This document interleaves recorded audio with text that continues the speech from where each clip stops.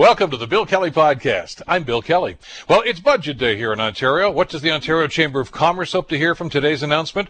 President and CEO Rocco Rossi joins us to talk about that. Advocates continue to call on Ontario to ease the COVID-19 restrictions on long-term care homes to help with the mental health of the seniors. 96% of the residents are vaccinated, so what's the delay? A new report showed a disturbing surge of anti-Asian hate crimes here in Canada during the pandemic. How can we stop Asian hate? The executive director of the Chinese-Canadian National Council, Justin Kong, joins us to talk about it. It's all coming up. The Bill Kelly Podcast starts now. Today on The Bill Kelly Show on 900 CHML. This is budget day here at the province of Ontario. This is a very important day because there is so much riding on this because of what's happening with the virus and what's happened to the vaccination program and what's happening or not happening, as some people might suggest, with the economic recovery. And although the finance minister, Mr. Bentharabi, is going to make the announcement later on today with reading the budget, of course, and we've been getting some hints over the last couple of days. Yesterday, Premier Ford announced some $3.7 billion to help seniors and people with disabilities. In our 2021 budget, we will be providing $3.7 million to help seniors and people with disabilities get their vaccinations. Just like our friends here at the Mass Vaccination Clinic, we will make sure that anyone in Ontario who wants a vaccine gets a vaccine. Well, that's a good first start. There are some that are suggesting maybe that's not enough. And I tell you, in the last couple of months, there has been no shortage of suggestions about what the government should be doing going forward. And we're all going to be waiting and seeing just exactly what's going to be included in this budget. Among those who have been offering suggestions and some advice on this, of course, is the Ontario Chamber of Commerce. Rocco Rossi, the president and CEO of the Ontario Chamber of Commerce, joins us on the Bill Kelly Show to talk about this. Rocco, good to have you back. Hope you're doing well these days. Always a pleasure to talk to you, Bill. Appreciate that. And feeling a ton better because my parents are both scheduled for their first vaccine this week, and that will be an enormous load off my mind. Absolutely. And slowly but surely, we're making our way down the list. I'm not sure when this is going to happen. We're still looking at June or end of June or something. But and I know that the Premier and the Finance Minister both said this yesterday, that the number one job is the vaccination program and getting people healthy again. But that's going to come at a cost too, isn't it, Rocco? Well, it is, but it actually is the lowest cost of everything, right? Because the longer it takes, the more damage is happening to the economy, not to mention lives and health, and the more that there will be need for programs of support. So when you're looking at the biggest bang for the buck, accelerating the vaccination process, and there, really the provinces, yes, there's variation across provinces, and we can be upping the game a bit there, but Canada is currently 42nd in the world in terms of shots in arm per capita, and that really comes down to the supply that can be brought into the country that the federal government really has to keep the pedal to the metal on. That will drive it, but there is nothing more important than that in terms of really bringing that light at the end of the tunnel and shortening the tunnel. Well, and that's why it was so troubling to hear the news just a couple of minutes ago that the European Union has announced that they're reducing their export of the vaccines over the next 6 weeks. Now, we have assurances, we're told, from the Canadian government that it's not going to impact any of the stuff that we've ordered and delivered. Time will tell, but that's not the kind of news we wanted to hear on a day like this. But you said, and you and I had a conversation about a year ago, last March, when this whole thing started and the first lockdown started, that we're not going to get the economy better until we get people better. And the government needs to keep that in mind. I think that's got to be job one for them. Always, 100%, and that's been a clear message that we've always sent. The notion that there should be this debate between health and the economy is nonsensical. The two are intimately intertwined, and we can't have one without the other.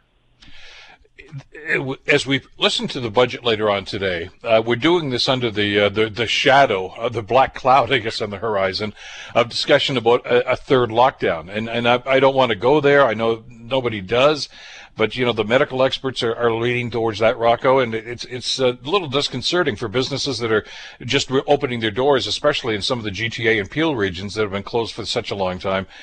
This on-again, off-again thing is just, it's a killer for small business. 100%. Look, like you, we don't want to go there, and the faster the vaccination, the more the more comfort we can give to everyone, particularly with rising levels of variants. It's why, in many respects, today's budget, it's not an exaggeration to say it may well be the most important provincial budget in living memory. And so the priorities, the focus, the messages that it's sending we're watching very, very closely, as are all Ontarians.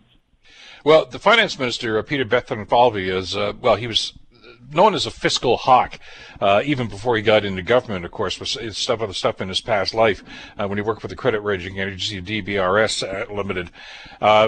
Actually, he was one of the people in the company that actually downgraded Ontario's credit rating back in 2009 after that financial crisis. And financial hawks are usually looking for a buck here, a buck there that they can save and reduce the bottom line. But that's not the attitude this government's going to have to take, or I guess any government's going to have to take over the next little while, Rocky.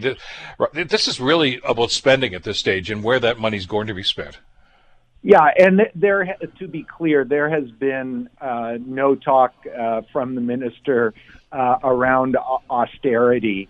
As the old saying goes, when you're falling from the airplane, you don't check the cost of the parachute. You just want to save the lives. That said, you also want to show, because we're a year into this, which things have had the biggest impact, which less so. Let's make sure that we're focusing on things with the highest impact against those who have suffered the most, so that you're still always looking to get the best result from your investment, because there isn't infinite amount of money at the end of the day. No, there isn't. But again, the key here is how it's going to be spent and where it's going to be spent. And we've heard from a lot of your members over the last, 12 months at least now, about their perspective on what's going on with both federal and provincial assistance programs. And the consensus seems to be, especially for small business, that it's just not enough. And I know that statistically, Ontario per capita has spent less than most other provinces when it comes to that kind of assistance. So I think a lot of your members, and I think a lot of people in this province right now, when this budget's going to be produced, Rocco, are looking for the government to step it up.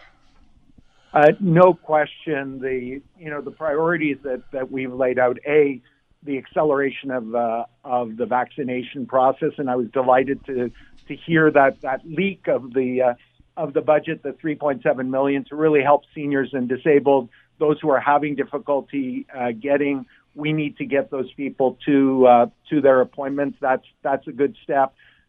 The crisis is not over, and so supports to affected businesses need to continue. And like the small business support grants that came earlier, they need to be in the form of grants, not more debt. Because after a year of this, the up and downs, and the threat of even another lockdown, you can't tell people go more into debt. So make sure it's coming in the form of cash. Make sure that the qualifications for that are spread to really capture those who are hurt. We've also called for, specific help in the areas that have been particularly hard hit. You think about the tourism and hospitality industry that really took it in the teeth right from the get-go and are still staggering. Because there are other sectors that have done quite well, and so make sure that we're very targeted in those supports and that they come in the form of grants. Also, because sectors will be coming back at different rates, the importance of focusing on skilling and reskilling so that we make sure that people get what they need to be able to fill the jobs as they're coming out we'd love to see something in that area as well. We think that would be an important step for the economy. Well, you've done an awful lot of work on this at the Ontario Chamber through the course of this year, and the report about the C session that you and I talked about some months ago when the Ontario Chamber released those results. But even pre-budget now, you've been active with the advocacy series, which basically is you going out there and talking to the people that are making the decisions and the people that are impacted by this and getting some feedback. So, I'm assuming the government has done their homework on this, but you certainly have too. And this would serve, I think, as a fabulous foundation for them to say, okay, here's where we need to start, because you've already identified most of those sectors that need the help first. 100%. At the end of the day, I have an amazing team here at the OCC, but what makes us really powerful is the fact that we've got 140 chambers and boards of trade in every corner of this province, including the fantastic team led by Keenan Loomis right there in Hamilton. And we've been providing that insight, that intel from the ground level, again, from every corner of the province, every sector, every type and size of business. And that's really what's enabled us to be a strong voice. And as you point out, our advocacy series, we've now brought 100 of those chambers who've been talking to, leaders in the government, leaders in the opposition party. We had Andrea Horvath and her caucus with us yesterday. We're meeting with the Liberal caucus and also with Green Party leader Mike Schreiner, because everybody can contribute. There's no one with the monopoly of truth on this. We are firm believers at the Ontario Chamber of Commerce that the best policy comes from this creative and constructive discussion, and we will continue to do our part and are pleased that all parties are open to that conversation and are looking for the data that we and others can provide. Rocco, some of the stuff that we're hoping to see in the budget, and some of the stuff the government's actually leaked it is going to be, are things that you've discussed already. I think reskilling is very important to this. Access to capital for small business, as you say, not loans. We don't need any more loans. They need grants in situations like this. But there's two other things I wanted to touch on that they haven't received a whole lot of conversation, but I think they're key to this. One is broadband and improving the quality of broadband. The other is interprovincial trade, which hasn't been talked about too much, but that's going to be a key element. Breaking down some of those barriers so we can help each other, of course, when we're starting to climb up with our economy and provincial economies in other parts of the country. Well, you're reading our playbook very closely, Bill. Thank you. Absolutely. This crisis has exposed the cost of the digital divide in this province. Those businesses who've had access to broadband, who've been able to pivot more of their business online, have done far better than those who don't have that access. And it's not just business, it's education. Learning from home is a whole lot easier if you have access to broadband versus trying to do it with dial-up. And virtual healthcare also is enormously accelerated when you have broadband. So we most definitely have seen some steps, not just from the federal government and provincial government, but private sector making investments in this area. Anything that can be done to accelerate that is definitely to the good. Those are the highways of the 21st century. Those are, we used to think about infrastructure projects being the physical infrastructure, and that's still important, but that softer infrastructure of broadband is key. And your other point on interprovincial trade is bang on at a time when all governments and all levels of government are going to come out of this with massive debt.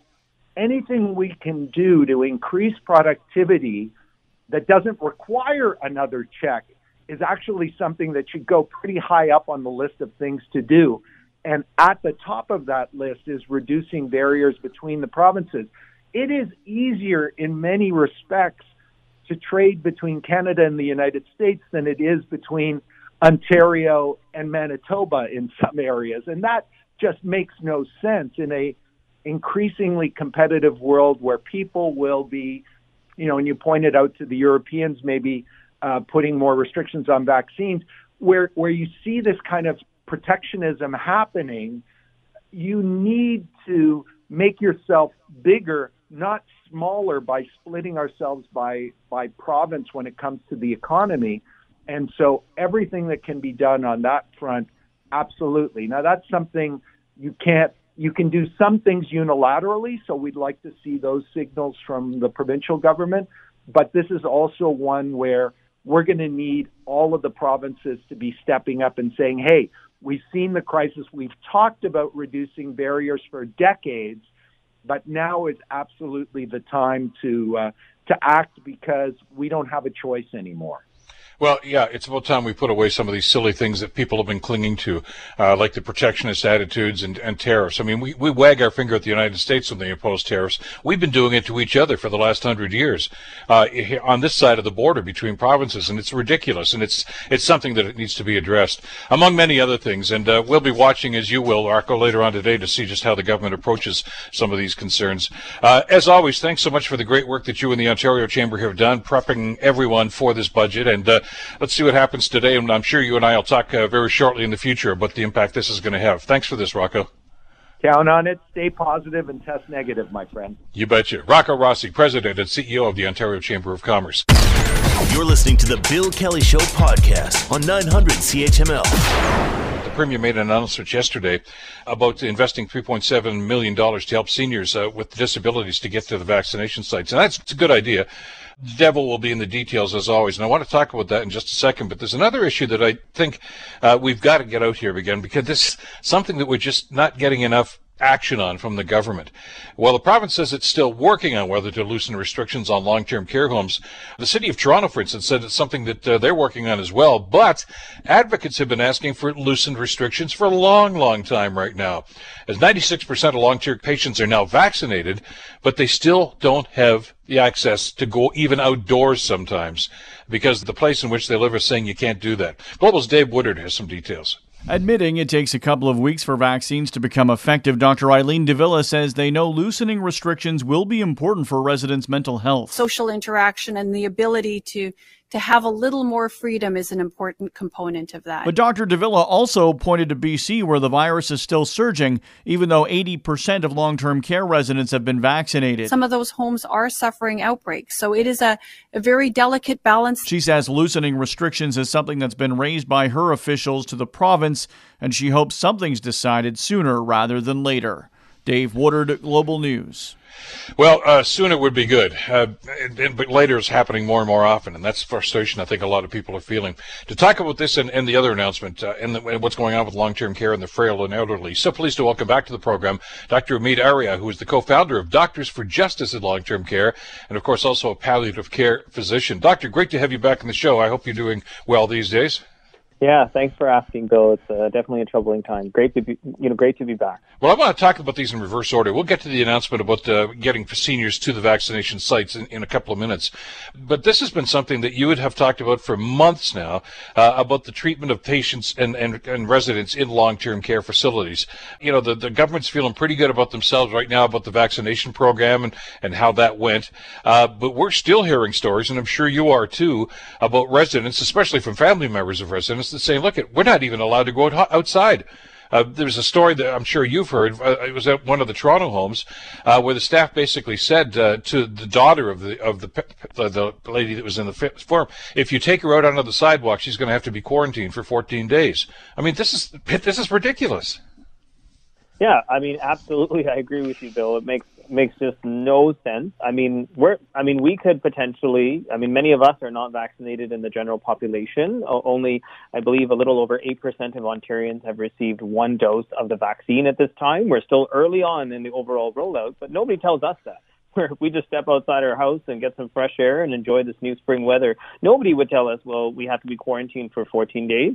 This just doesn't make any sense. And a reminder to everyone listening, I mean, the median life expectancy of people in these long-term care homes is 18 months. So for many of these people, it could be their last chance to see their loved ones. It could be their last chance to, I don't know, enjoy some cake or ice cream. It could be their last chance to, see the spring weather. And it shows us that we cannot just bank everything on infection control. I mean, infection control itself is obviously much less of a risk now with vaccines being delivered to almost all the residents, but we have to balance quality of life. Quality of life is so important.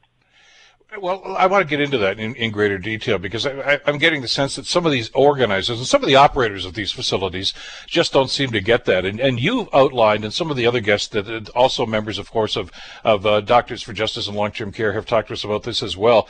A lot of these residents, Doctor, for all intents and purposes, have been in prison for the last 12 months. And I know that may sound draconian, but they're not allowed out of their rooms, or if they are, they can go to the dining hall, maybe, but they can't go outside. They can't do anything. I mean, and here I hear people saying, well, I'm really getting tired of sitting around the house all day long. That's nothing compared to what these residents have to put up with.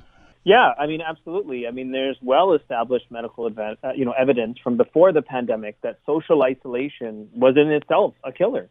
People who were socially isolated and feeling lonely had premature deaths. They were more likely to get infections out of all things, and they were more likely to be malnourished, more likely to fall. And we even now have evidence from, the pandemic. I mean, we didn't really need a study on this. We kind of all saw it happening very tragically that, people who were socially isolated, I mean, in these long-term care homes, because the sole focus was only on infection control, they died earlier and they suffered, and that was absolutely inappropriate. But now at this time, what is even worse for those who have survived is that in many long-term care homes, not all, but many long-term care homes, there's still these sort of old rules which maybe applied before vaccinations, but they definitely should not apply now. I mean, we're at a point during the pandemic where we maybe have 10 or so cases in long-term care of COVID-19, and, we had thousands before. We had one person dying per hour at the peak of the pandemic. So thankfully that's over, and we pretty much have almost zero deaths from COVID-19 every day. The second wave is over,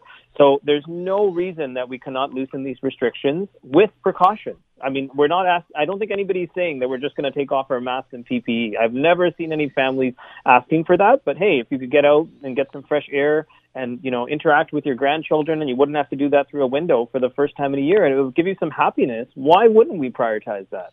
Well, I'm sure many of us who've had loved ones in these facilities know that. I mean, some of them have some rather interesting amenities, little parquet areas and some benches and things of this nature. For the first time in 7 or 8 months, some of these people should be allowed to go and sit with their sons, their daughters, their loved ones on one of these benches and just get some fresh air and talk. And as one lady said, her mother's in a room with 3 other residents. She says, we can't carry on a conversation to do with anything. I mean, there's no confidentiality there. And it's something that's being taken away. And as you mentioned, that just adds to the stress of this whole situation. Yeah, I mean, absolutely. And, there's scenarios that I'm facing in my practice where I work in long-term care homes and support residents and families where, the essential caregiver, that is the family member usually, has been vaccinated. Of course, the resident has been vaccinated, and they both even received 2 doses. But yet, I mean, other than going in with PPE, they can't meet outside and just sort of enjoy some fresh air together. And that, once again, just makes no sense. It seems to me that there's many different layers of what we call bureaucratic inertia, where maybe, the home is waiting for public health and public health is waiting for the government to act. And that simply shouldn't be the case at this point in time. And once again, I'll say it again. I mean, these are people who don't have a lot of time, and we have to focus on their quality of life. Well, and the province has to step up here, and I know even the medical officer in Toronto is a little guarded in her answer to this, and they've got to understand the quality of life issues here and the impact that it's having and the stress that it's having. I can't imagine what it would be like to have been basically locked in your room for the last 12 months, and we even heard that from some of the inquiries. There have been a couple of different inquiries, as you and I have talked about in the past, Doctor, about some of the concerns about the long-term care facilities, and more than one of those residents that testified said they'd rather die than keep living in the environment in which they're in right now. I mean, we can't just hear those people. We have to listen to them. Yeah, I mean, absolutely. And there's sort of much bigger systemic issues, as we can all see, that are yet again in play in the long-term care sector.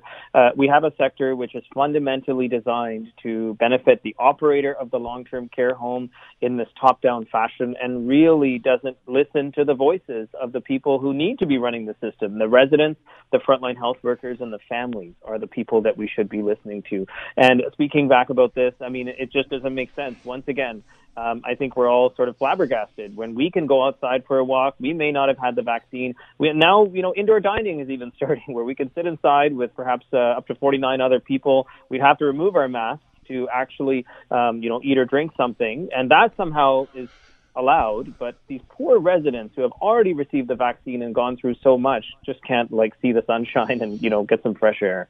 Yeah, you made a very important point. First of all, we know the residents, for the most part, have been vaccinated at this stage, and that's great. But the family members who are caregivers in that situation, they've been vaccinated for the most part, too. Anybody I've talked to that's in that position has said, yeah, I got the vaccine because I'm going to be going back and forth and on a consistent basis.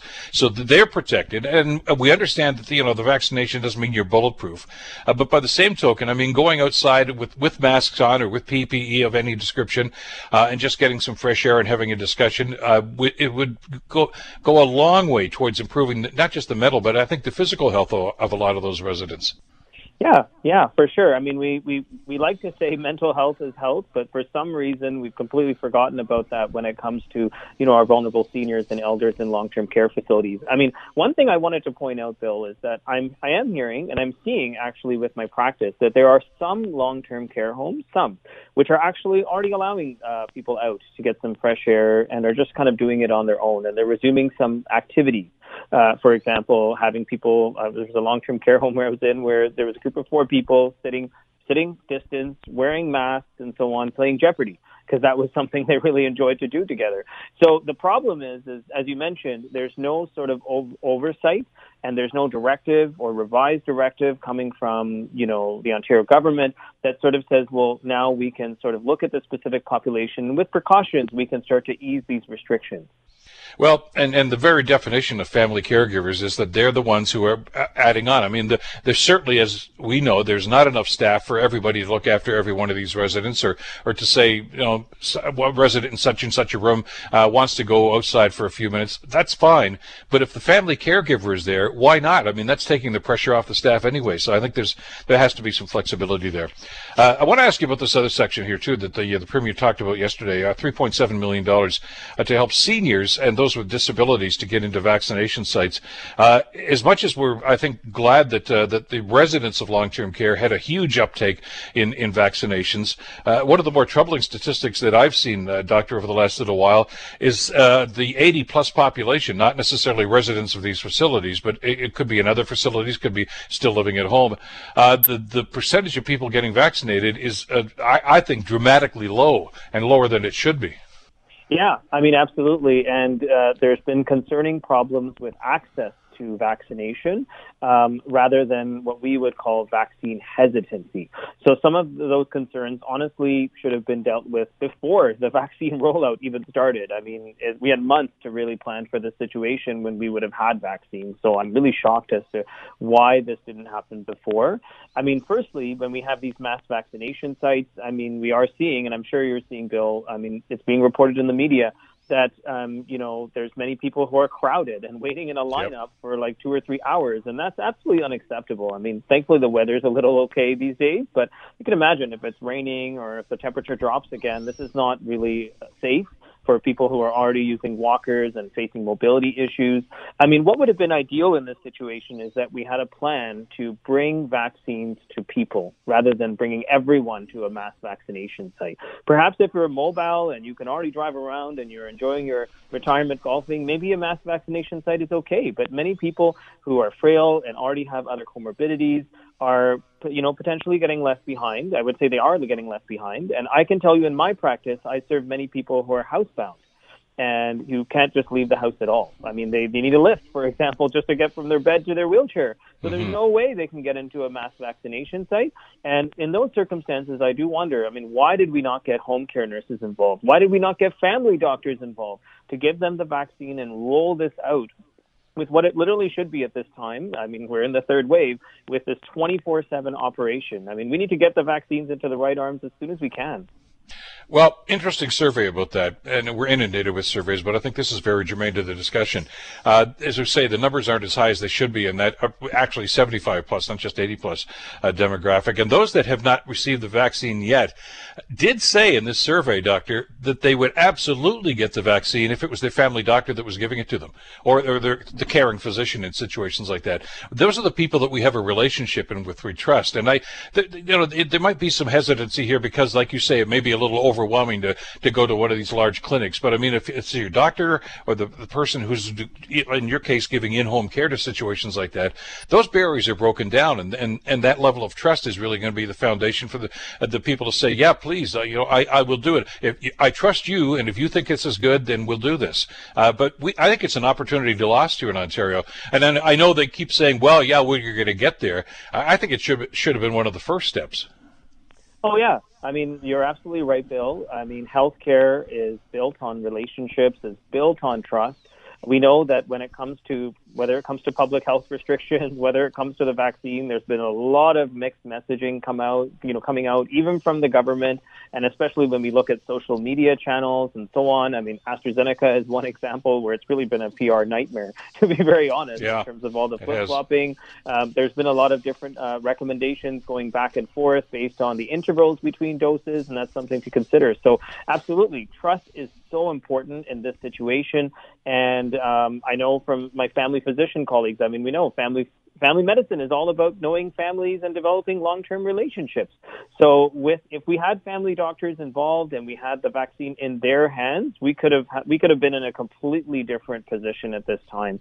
And I would not only just add family doctors, but also in my practice, once again, home care nurses develop very close relationships with people, and community health centers as well. I think those are some key things. And one thing to add to this, even if we had people going into family doctors' offices or pharmacies, it would have been better. I mean, we have pharmacies giving out the vaccine in some areas, probably not the right areas, and I can speak about that if you want. But, your family doctor and pharmacy are also more local. It's easier to get into them, and it's quicker, usually, right? They probably would have made you wait for 2 or 3 hours outside in this big lineup where you're crowded and coming into contact with these non-household people. It would have been better.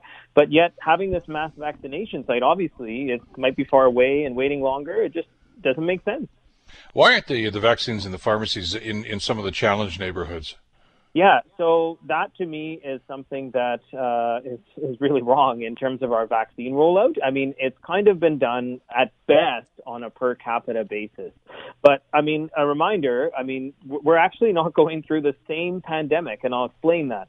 So we know that, of course, age is a significant risk factor for dying from COVID-19, but it's not just age. It's actually the neighborhood in which you live in.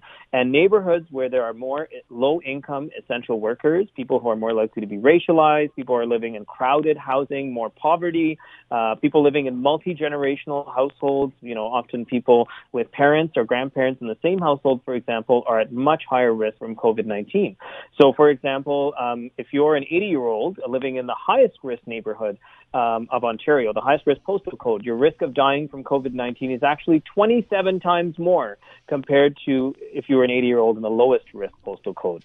So this should not have been per capita. I mean, it's not that we shouldn't give vaccines to everyone, but we should direct the vaccines to where the need is greatest. Once again, Toronto, Northwest Toronto, I would say, and Peel region, Scarborough are the main sort of areas that come to mind.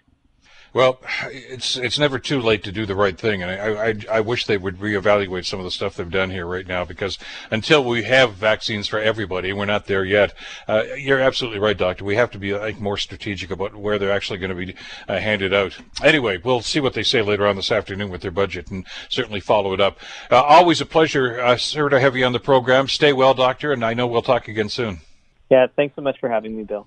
Take care. Dr. Amit Arya, of course, co-founder of Doctors for Justice and Long-Term Care and a palliative care physician. And as we've found out over the last number of months that he's been guesting on our program, very passionate about the kind of care that our frail and elderly folks need and deserve in long-term care facilities.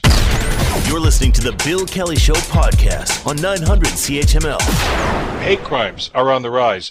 Especially hate crimes against Asians in this country. This is not something happening out there someplace. It's happening right here in Canada. And a professor at the University of British Columbia says Canadians blame a range of societal problems on Asian Canadians, and it needs to stop. Professor Henry Yu said that Tuesday's attack in Atlanta, which left 8 dead, including 6 Asian women, highlights just how Asians are being targeted. I'm not a sex worker. I'm not female. It doesn't matter.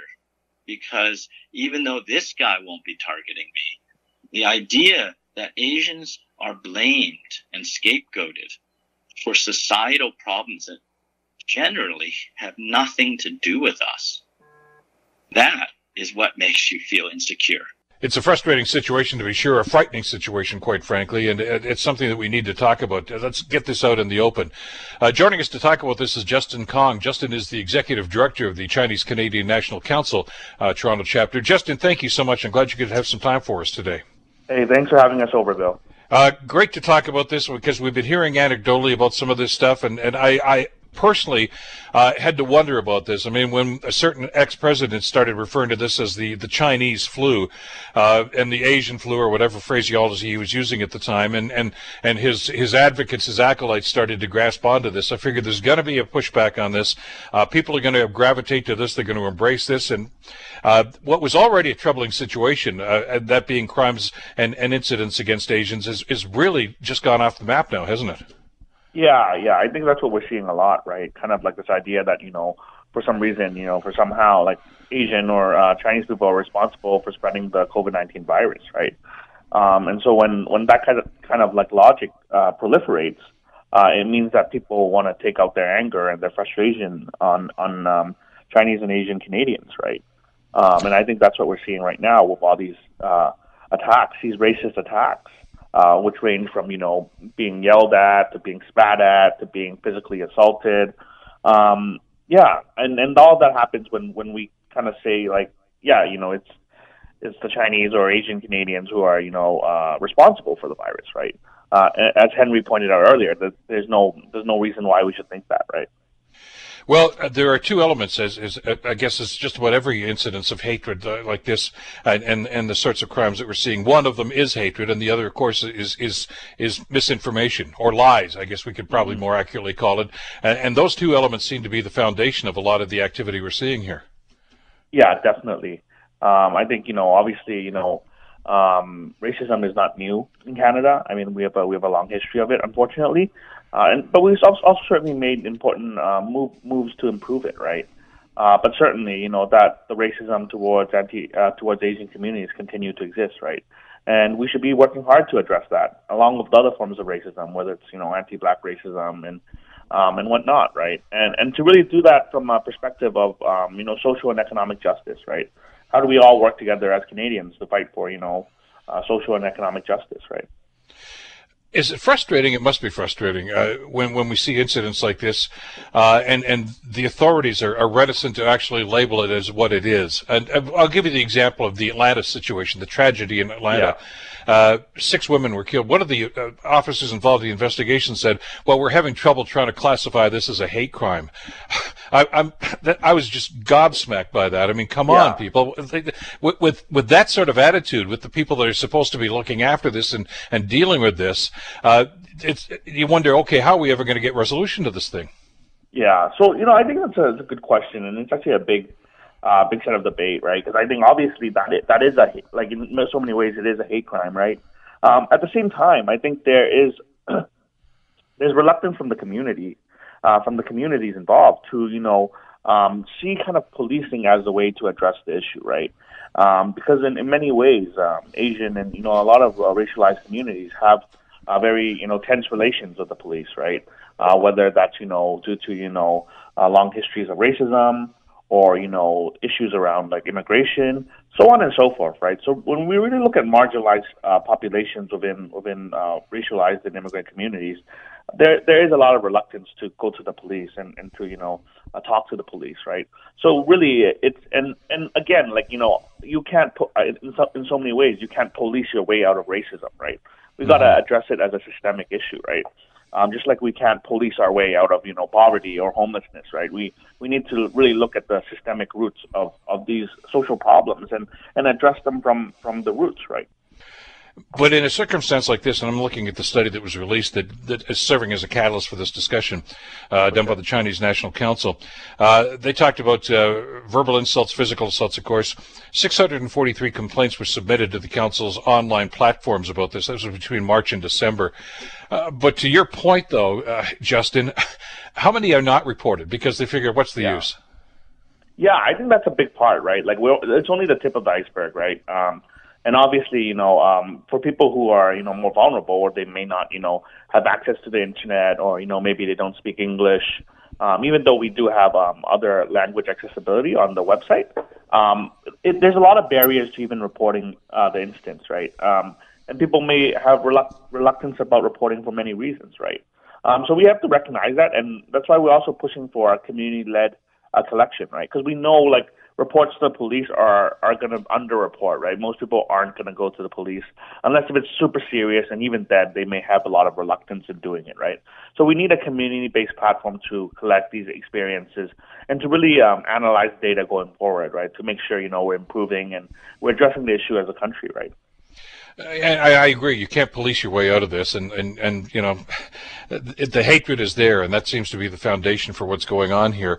But when you see incidents like this, and some of these things, well, quite frankly, I mean, intimidation is one thing, but there's physical harm that's coming to an awful lot of the people that are being victimized by this. Mm-hmm. We talked about the example of the young girl that was spat upon as she was walking home from work. I mean, that's I know why they're doing it. The message they seem to be implying here is that, you brought this on, you brought COVID here, and now we're going to give it to you. I mean, how ridiculous can it be? Yeah, I think that's one of the really disturbing parts about this, right? I'm reminded of a story that that we did earlier this year. A young Chinese Canadian health worker. She was working as a nurse, right? So this was early on in the pandemic, right? When things still weren't clear. There wasn't enough PPE. Everything was kind of like up in the air, right? In March or April, and so she's working at work, and obviously like a long day, whatever, right? And then she gets off work. It's like, okay, finally, right? And then she's on her way home, and then suddenly someone just spits at her, and they're like, go back to China, right?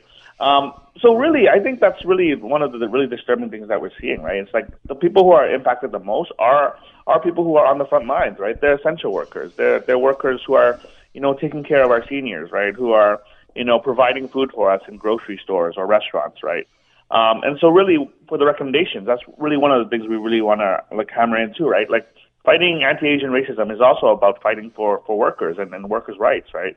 And so we also include in our demands, making sure that, frontline workers have paid sick days, and, that the support for migrants, and migrants have access to immigrant status, right? So all these things, I think, are connected to, anti-Asian racism, right? And how do we fight it comprehensively and holistically, I think is really important, right? Certainly, Asian Canadian and Chinese Canadian workers have a long history in Canada. And often, we forget about that history, right? And so, I think it's really important to really center the experiences of the workers who are on the front lines, and also not only dealing with the pandemic, but also dealing with the racism associated with it, right? Which is what's really disheartening about all of this. Well, because some of the victims, and I mean, I've talked to some of them anecdotally that have experienced this over the last, not just year, but number of years. This idea about, hey, we'll go back to China. Well, I was born in Toronto. It's just this latent hatred that they have, and as soon as they see somebody who appears to be of Asian descent, they figure that's the enemy. Yeah, exactly. So totally, it's like people who may not even be Chinese or who may not be Asian, and it shouldn't matter, right? It shouldn't matter, no. So it's disturbing, right? Vancouver police have been tracking this, of course, and you've seen these statistics, but Justin, but I just wanted to let our listeners know about this too. Their stats show that there is a 717% increase in anti-Asian hate crimes in the city within the last 12 months. And that's Vancouver. Now, I'm not suggesting it's that high in every other city, but I think that's very characteristic of what we see happening right across the country. Mm-hmm. Yeah, definitely. So certainly, what has been shocking as well is in the past 2 months, we had over 500 instances reported to our websites, right? So just January and February of 2021, right? So definitely seems to be a spike. I mean, hopefully, it goes away, and I think everyone is, I think we recognize. I think everyone recognizes how bad the pandemic has been on for folks. We lost our jobs. We're losing opportunities to be with friends and family. But I think really what I would want to stress is this is not the fault of Chinese or Asian Canadians, right? This is not Yeah, and it's really important that our political leadership take that stance and make it clear, right? It's not their fault, right? It's not our fault, right? I think we had to have lessons to learn about how we can improve our healthcare system, our pandemic responses. I think there's a lot of questions we need to talk about systematically, right? And when we just, scapegoat Asians, then, we're not getting at those questions, right? The demographics here are interesting, too. The overwhelming percentage of the attacks happen to youth under 18, adults over 55, and females, which I think probably speaks to the spineless nature of the perpetrators that are doing this sort of thing. They're picking on those that think they can't actually push back or anything like this, and which is not unusual, I guess, in circumstances like this. But the question I wanted to ask you, though, as you listen to the folks that have responded to your survey and the other ones that are done here, there's a mental stress that's going on here too, and God knows we're dealing with enough mental stress anyway because of the virus and what's gone on here. But to have something like this where you're afraid to walk down the street because you're afraid of what you could be confronted with or what they might do to you. I would not be surprised to know that some people are afraid to even go out of their house now because they're concerned about what might happen in their own neighborhood. Yeah, right. And so I think that is some of the constant fears in the communities have, right? It's like not knowing, okay, like am I going to be, is this person going to be rude to me? Are they going to attack me? Like, I guess that is a fear that many people have, right? Given how prevalent these racist incidents have been, right? And yeah, it totally changes how we interact with society, and I think that's what the racist people want, right? And so I think when we take action, when the community comes out and say no, like we're going to be here, we're going to continue to be working and continue to be like working with our communities, whether as volunteers or as frontline workers. We're going to continue to participate in Canadian society, right? And even if you're being racist to us, we're still going to be here, right? And we have no choice. We're going to fight back, right? And I think that's what's being said, through the actions and through the organizing that's going on across North America, right? Yeah, we know Asian and Chinese people have been in Canada for since the 1800s, right? And so yeah, I think it's really important that we're seeing the community saying no, we're not accepting this, and we're not going to tolerate it. Is there a greater understanding and hopefully by extension maybe a greater move to try to do something about this within the greater community? Yeah, I think a lot of things are like kind of like emerging, I guess, like kind of the consciousness around it and the awareness around it. I do think it's good to see that, right? It's good to see that, right? It's certainly in the community. This is an important moment, right? To recognize that racism exists in Canada as well, and we have to really work hard to address those issues, right? And we got to work with our allies and in the Indigenous community and the Black community and other racialized community and the larger Canadian community to work together to fight against racism and to build social and economic justice, right? Like, how do we build that? How do we achieve that together, right? Instead of scapegoating certain groups for larger systemic issues. Well, and I mean, for people to actually, take out their frustration and their anger and their hatred because of what's going on with the pandemic, because of what's going on in the global political world that's happening right now, I think really speaks to just how small-minded they are. In other words, they take it out on somebody who was born in downtown Toronto or Hamilton or London, who have absolutely nothing to do with this. They're Canadians, but they figured, I want to reach out, I want to punish somebody because I'm frustrated and angry, and I just don't like those people. And the more we talk about this, I hope the more they just kind of crawl back under a rock, and we can see some of these numbers decrease. But it's got to be awfully frustrating when we see numbers like a 1,700% or 700% increase in these sorts of crimes in one city alone. I think it speaks to the magnitude of the problem. Yeah, definitely. I think definitely speaking out against it, hoping to combat it. Right? We gotta speak out against it. We gotta organize around it. We gotta make demands on our elected officials to stand up against racism. And yeah, we have to fight back against this notion that these Asian people are foreigners, or they're spreading the virus and so on and so forth, right? A lot of it is like one of the Hamilton. I'm really glad to be here and was talking with you in Hamilton, given how important Hamilton's history is to the labor movement in Canada, right? But, one of the first strikes in Canadian history was also by, Chinese Canadian workers in British Columbia, right? So there's a lot of these histories that I think we don't really engage. And, Chinese Canadians and Asians have been here for a long time. And, like many other Canadians, they've been fighting for justice, right? And fighting for fairness, right? Exactly. Well, hopefully discussing this is going to do that and move it forward a little bit, at least, I guess, baby steps, and we'll just see what we can do about this, but we have to be consistent. Justin, it was a pleasure having you on the program today. Stay well, and we'll stay in touch, okay? All right. Thanks a lot, Bill. Take care. Justin Kong, who is the Executive Director of the Chinese Canadian National Council, Toronto chapter. The Bill Kelly Show, weekdays from 9 to noon on 900 CHML. The Bill Kelly Podcast is available on Apple Podcast, Google Podcast, or wherever you get your podcasts from. You can also listen to The Bill Kelly Show weekdays from 9 till noon on 900 CHML. I'm Bill Kelly. Thanks again for listening. And don't forget to subscribe to the podcast. It's free, so you never miss an episode. And make sure that you rate and review.